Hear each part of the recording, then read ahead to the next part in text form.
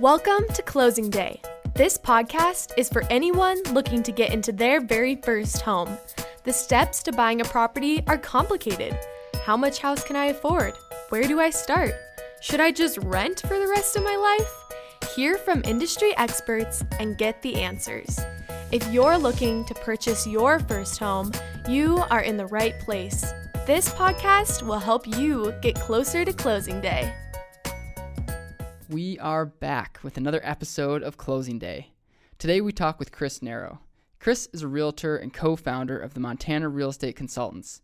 He's in the business of helping people, and today he helps us understand why some markets take off with high home prices and others cruise right along. We specifically dive into first-time home buying strategies and building your team. Make sure you listen to the part where we discuss the topic of whether a home is an asset or a liability. I know that you're going to get a ton out of this episode. Chris was such an energetic, enthusiastic guest, and I'm sure we'll probably have him on again. He was full of knowledge, so excited to talk and enjoy this episode. Just like that, here we are live with Chris Narrow. Chris is a licensed realtor and co-founder of Montana Real Estate Consultants. So Chris, welcome to the podcast. We're really excited to have you.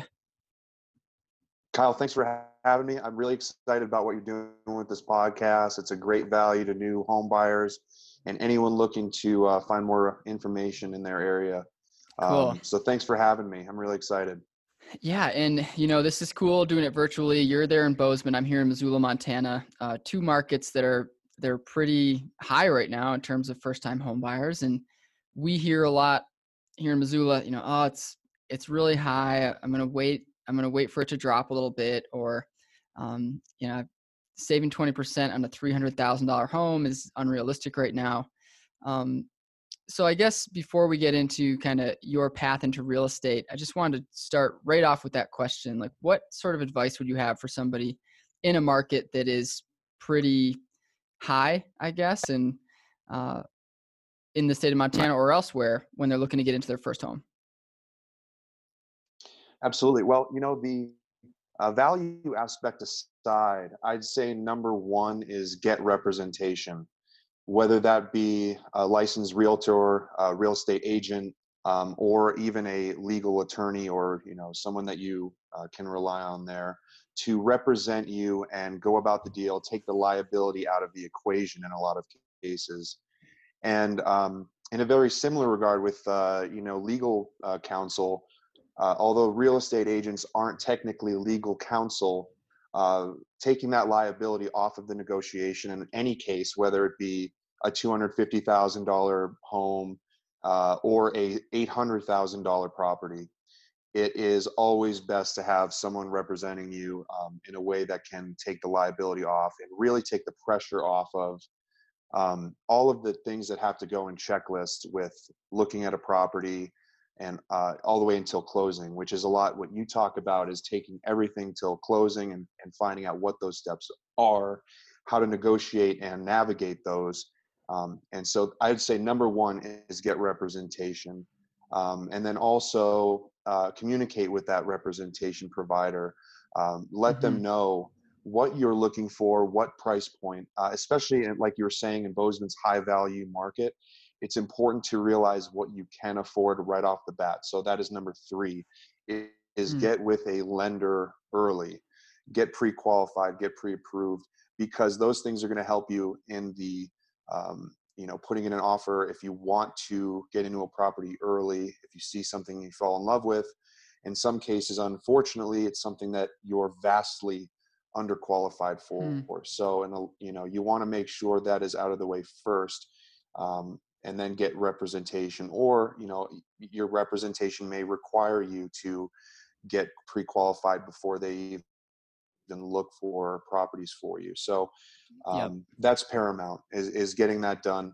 That way, from day one, you and your agent, or you and your legal counsel, whoever's helping you in this negotiation, let's say it is a realtor or a real estate agent, the way they look for those properties is zeroing in on exact statistics at what you are looking for. So being honest right up front with that representation is step two after getting representation. Yeah. Those are great tips, sort of getting started. You mentioned getting representation.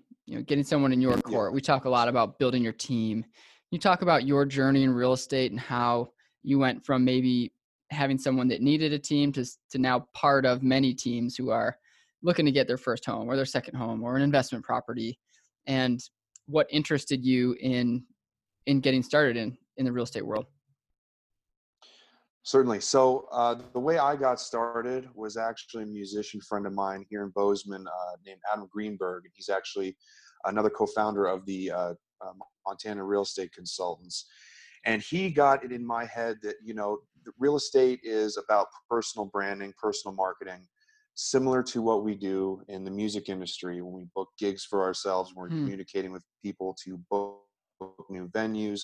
We're representing ourselves as a independent contractor, as someone that is the professional performing as well as the one booking and negotiating the contract, everything. So, and in addition to that, of course, like the marketing, you also have public awareness through that, as well as other social media aspects and things like that that are widely available and is a great tool nowadays.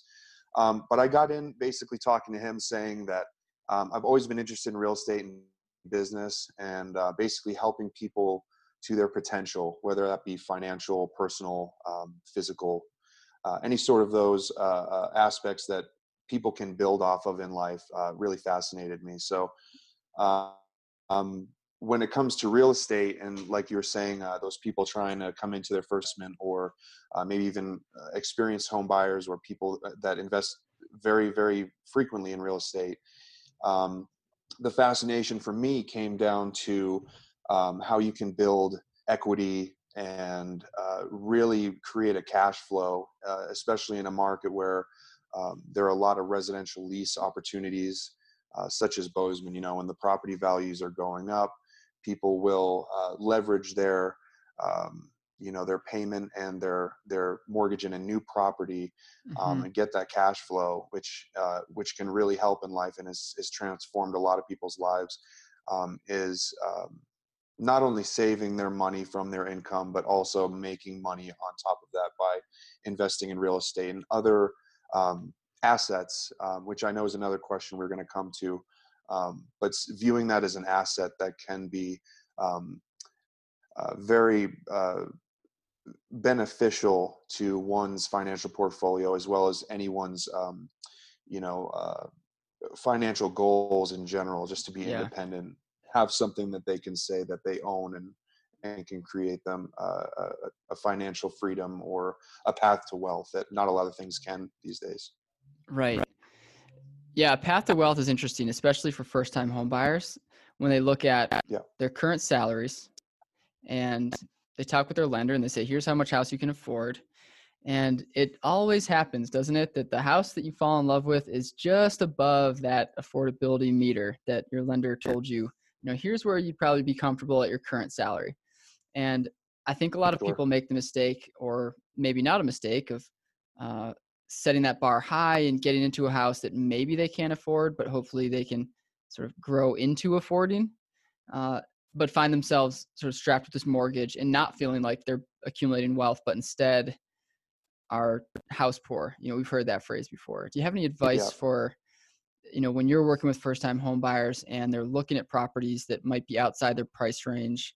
Are those conversations that you have as a realtor, or do you sort of leave that up to the lender to decide, or do you leave it up to the people you're showing the house to be like, well, if you think you can afford it, you can afford it? Yeah, it's tough in those situations to really be, again, legal counsel's kind of a place we try to stay away from.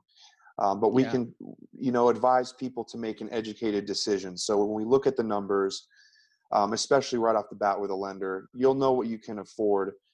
But as an agent myself, I usually try to stay within like a 10%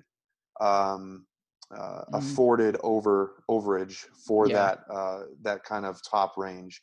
So, when we look at a property that maybe, let's say at the minimum $50,000 above what they can afford, negotiation can take a chunk out of that. But in a lot of cases, the houses are priced correctly, and that could be already 20% below market value for that property. So there's not a lot of leverage there as far as negotiating that price.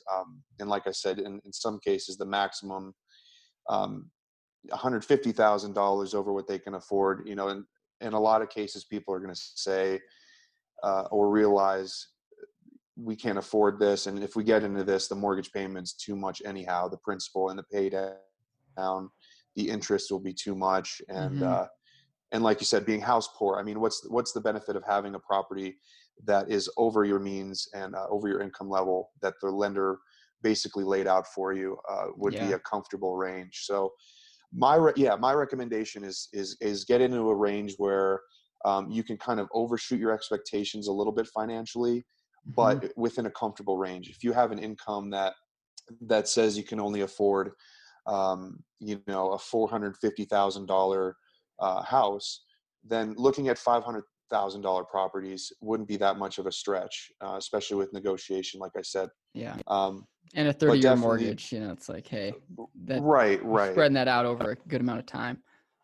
Absolutely. So being locked into that kind of upper valued properties above what you can afford, I would say stay under $50,000. That's usually the negotiation range. Okay. With prices in Bozeman, we're seeing around a 92% of asking price with the offers coming in, and sold properties reflecting that as well. So that's something to realize as well. Very cool. I think that's great advice. Being in a spot where you might be able to look at a home that's above what your lender is recommending. But again, I think it comes back to, just like you were saying, your team and your representation. If you have a lender that is, that knows their stuff, they'll be able to point you in the direction and say, here's what you can be expected to pay. And then it does, in a lot of cases, come down to, well, what decision do you want to make? What risk do you want to take on? And what do you think the trajectory of your current career is? Or even, is this a forever home, and what's happening in and around your area? Like, our homes appreciating rapidly. And if that's the case, if you think, hey, this is a good investment because we're paying a little bit above on our property, but in 5 years, we believe our property could be worth X. So those are some things to take into account as well. Absolutely. I think it'd be fun to talk about the asset versus liability question. And I would imagine that as a realtor, you have some thoughts on this. You know the real estate business, obviously, really well. So when you hear people ask the question, is real estate, my first home, a single family home, I've heard financial gurus call it a liability. So do you have any thoughts on that? Is a home an asset or a liability? That's an interesting question. And, it's something that a lot of people will say is both. Property will be both.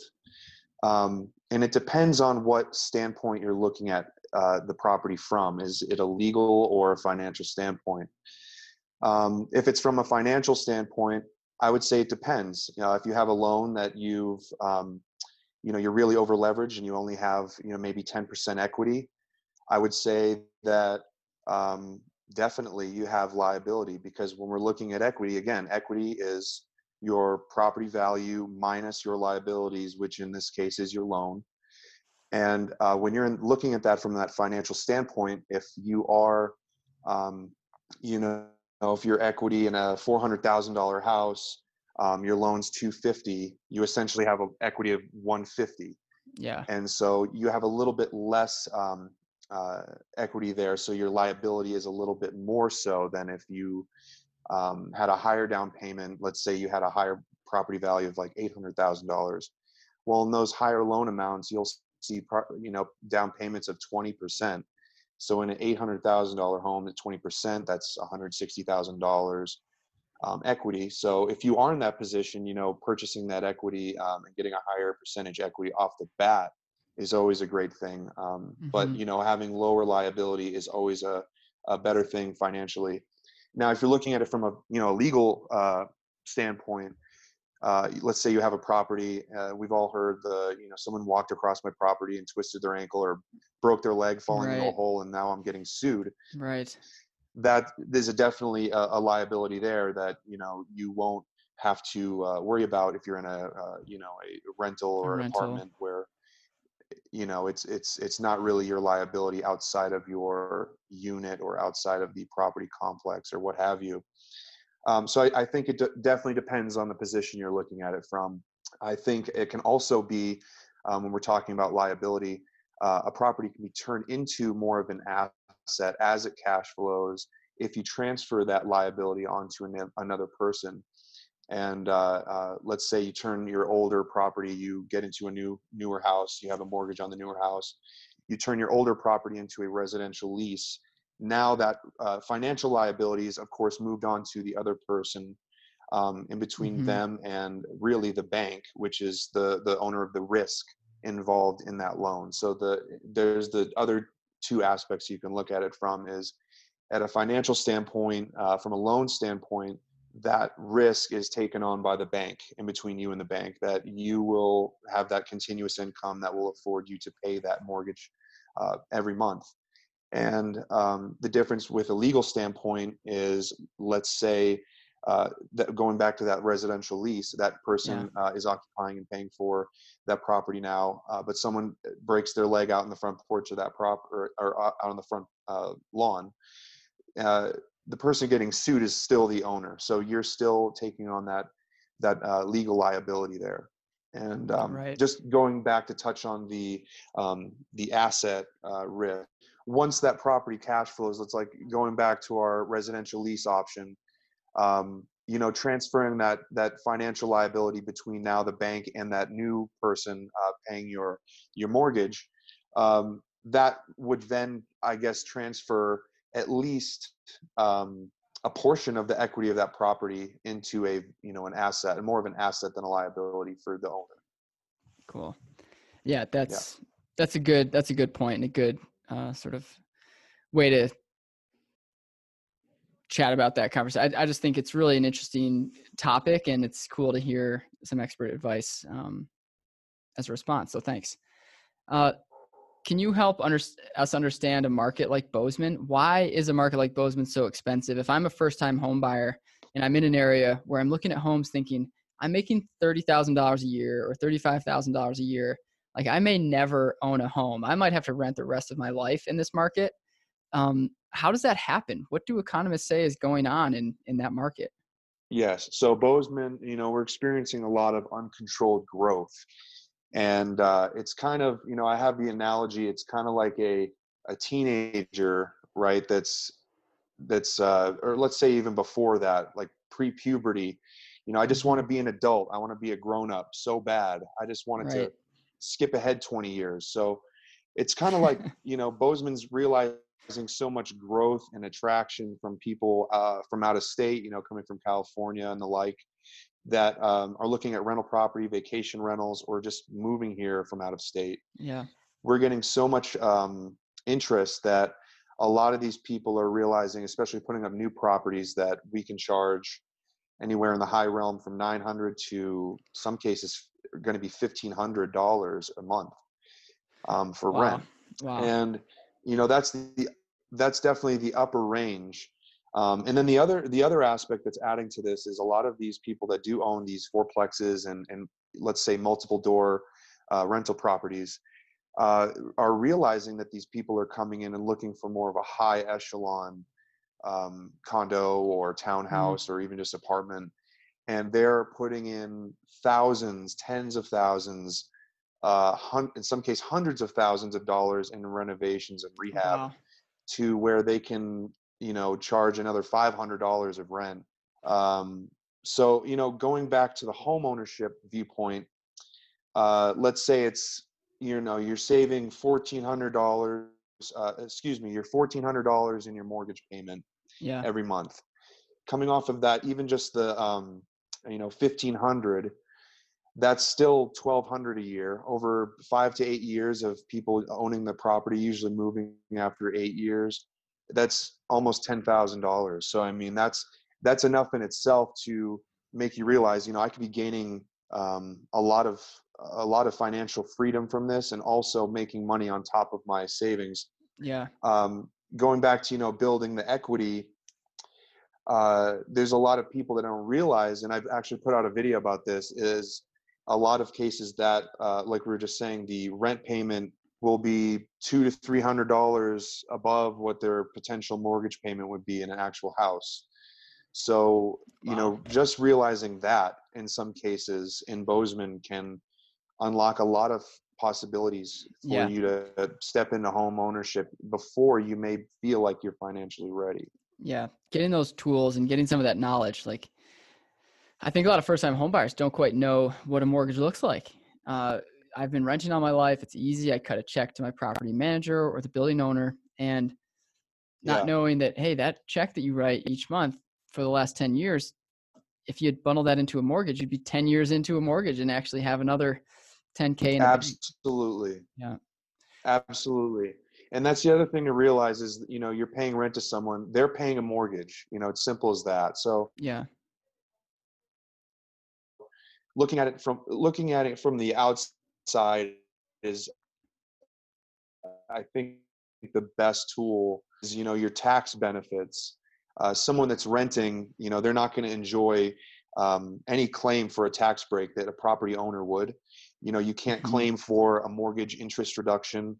You can't claim for a property tax deduction. Right. And, in a lot of cases, in almost every case, housing costs are usually very, very similar month to month. They don't change. Hmm. And your rent in a rental property is going to increase year to year, guaranteed. And in Bozeman, we're seeing sometimes bi-monthly, and it's going up Oh, $200, wow. $300, depending on those. Like I was saying, those reno projects where people are taking a lot of time and money to renovate those properties are really asking a premium when those people do move in, or those current renters stay on their lease. So Yeah. definitely looking at it from a tax break standpoint as well as that mortgage standpoint, you're getting a lot of benefits that a renter just doesn't enjoy because they're simply not the owner of the property. That's the only difference. And then the other big difference is you're getting a whole house in comparison to, let's say, a 400 to 600 square foot, one bedroom, Right. small kitchen, little apartment studio Yeah, thing. totally. So With a yard, and if you have a dog, hey, goodbye pet fees, right? You have a yard. yeah, and God forbid you're on the third floor of a complex and you got a dog. You got to take it down every Right. 20 minutes, 3 floors just to Oh, do its business. So that's a exactly. pain in itself. Yes. Yes. Um, well, I think it's a good time to jump into our segment, which we lovingly call closing time, where we ask our guests a couple questions that we try to keep consistent, though it does vary based on who we're talking with. Okay. So, Chris, can you help a first-time home buyer with some financial advice? What piece of financial advice would you have for somebody who's looking to save up that down payment, but feels like it's many miles away and perhaps many years away? Yeah, like I was saying, get with a lender early. Yeah, even if you're not looking for a property, just meet with one and see what you can afford and what's really realistic for you. Um, Going back to our question about, should we look at properties that are over list or over our financial comfortability level? I would say that's your best tool, is getting with a lender and having a professional go Yeah. over your credit, your income, every single fractionable margin and metric they can pay attention to that will point you in the right direction. And then, when you're going into making an offer, and even before that, you're getting your inspection. That's another thing right off the bat of this video I actually didn't mention, is get an inspection every Yeah. time, even if it's a new property. You'll have new properties. We actually saw one here in Bozeman where the builders will, or the manufacturers in this case, will have a 1-year manufacturer warranty. If anything goes wrong, they come back and fix it. That's their usual spiel. Right. But people will get into a house that's brand new, and they'll find after 2 or 3 years their shingle roof has a huge defect in it, and there's a leak happening Ugh. that's been going down their siding for 2 years. So And by that time, like I said, it's a 1-year manufacturer warranty. These things won't arise until, usually 2-3 years later. Right. And so in a shingle roof, and we're talking about a shingle roof here, that's like a 25-year guaranteed, lifetime, lifespan. So when you're 2-3 years after and you have a problem with that, that's a huge deal. And so that's a thing that'll save you a lot of money, is getting that inspection. And then also knowing how to fix things on your property. I feel like men and women of today have kind of lost that interest to fix something. If it's broken, I'll throw it out, or if it needs repair, I'll call an expert. Yeah. And in a lot of situations, you can fix something on the very cheap and save a lot of money over time with the upkeep of your property, that another person will just, let's say we're going back to the roof thing. Let's say you have a leak in your roof. Most people today will just call a roofer, have them come over, they'll pay them for the consultation, and then they'll pay, they'll recommend a new roof or a new section or new shingles in that area, which at any rate is going to cost you a lot of money.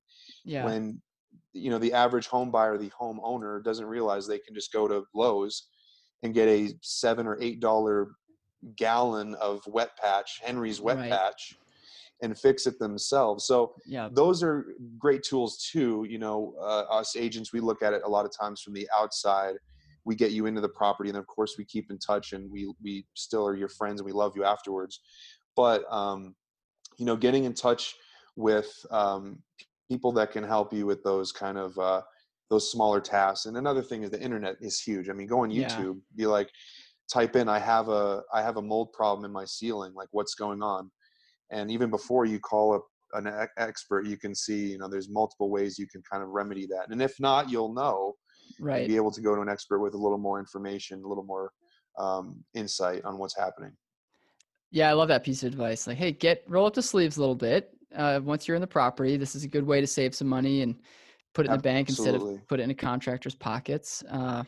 Certainly. And then also know when to not do that, and know when it's over your head and you should call a professional and not cause damage to your own property. So that's another thing too.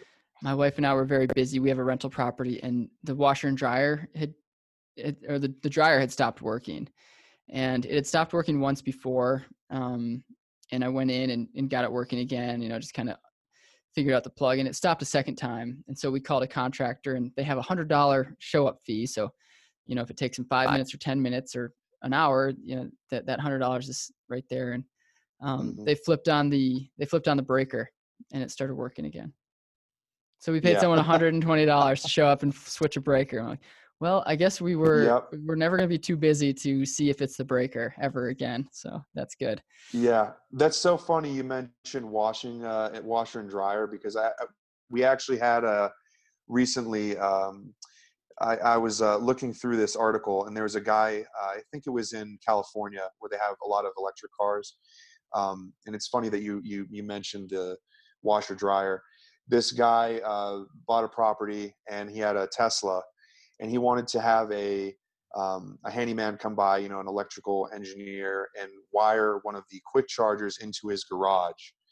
The 220 volt, whatever plug. And it cost him nearly $5,000 to just have a plug put in his garage and wired to, the ground power and everything. And a lot of people, again, going back to Lowe's and Home Depot, people don't realize that 220 plug is the same plug as your washer and dryer power. And you can actually put that in for under $20 yourself if you have a screwdriver and a drill. $5,000. $5,000 for an install for just a plug. So that's another thing, going back to the wet patch. There's so many cheap options to set your home up for, for whatever you need, be it a financial or even just a quick charger, any of those aspects that increase value or provide an attachment to your home that adds value. You can save so much money doing it yourself in the right applications. So that was another thing I remembered from that. That was too funny. Yeah, that's great. And even before you're in a home, ways to save money with DIY projects, things like your car, hey, troubleshoot it. And a lot of times it might be things that, yes, an expert needs to take a look at, so you don't lose a finger, but sometimes you can solve it. And so it's worth doing some YouTubing and Google searching for sure. Chris, how can people find out more about you? I know, you've got a few ventures going on. The Montana Real Estate Consultant Group sounds like a really cool project happening. Tell us a little bit about that Yeah. and who's your ideal kind of clientele. Yeah, our ideal client is really anyone looking for any help in real estate. We can help even people outside of Montana and all the other 49 states. Cool. We specialize in everything from new home buyers to people relocating for business to commercial sales to land. So we really do it all. We're, like I said, a 4-person team. We're very lean. We're really mean. And we have the tools and knowledge to help a lot of people.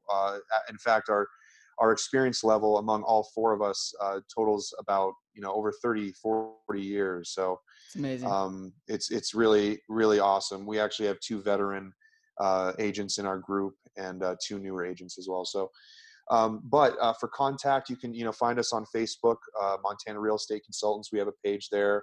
Okay. My personal page is Chris Narrow.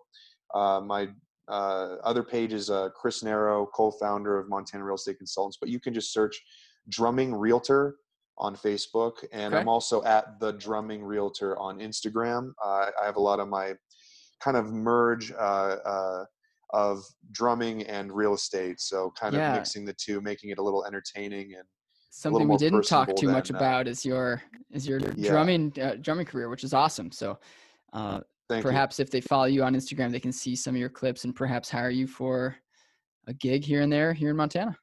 Please do come check it out. And the easiest way to get a hold of me is of course my cell phone. My number is 406-548-7219. So give me a call, shoot me a text, get a hold of me, and I can help you out. Exciting stuff. We'll make sure to include that info in the show notes here. Hopefully you don't get robo dialed by too many people if I put it on the internet, but maybe we'll do like the 4, spell it out, 06. So sure. The Craigslist method. Yeah. Yes. The absolutely. Craigslist method. Great. Well, Chris, this has been a real delight. Thank you so much for being a guest on our podcast. And we hope you have a successful December here and heading into next quarter. So if you have any questions out there, listeners, reach out to Chris and he'll help you out. Thank you so much, guys. Kyle, thanks for having me, man. I can't wait. Maybe we can have another conversation in the future. I know I mentioned this to my team. They were super excited. So maybe we can have a few of them on at some point in the future. I know they have a lot of value to bring. So cool. Thanks for what you're doing here. This is, again, such a cool thing that you put on. And I really am very, very thankful to be a part of it. And I look forward to being a part of it in the future as well. Yeah. Well, thanks for the kind words and have a great day. Absolutely. See you, Kyle. See ya. Bye-bye.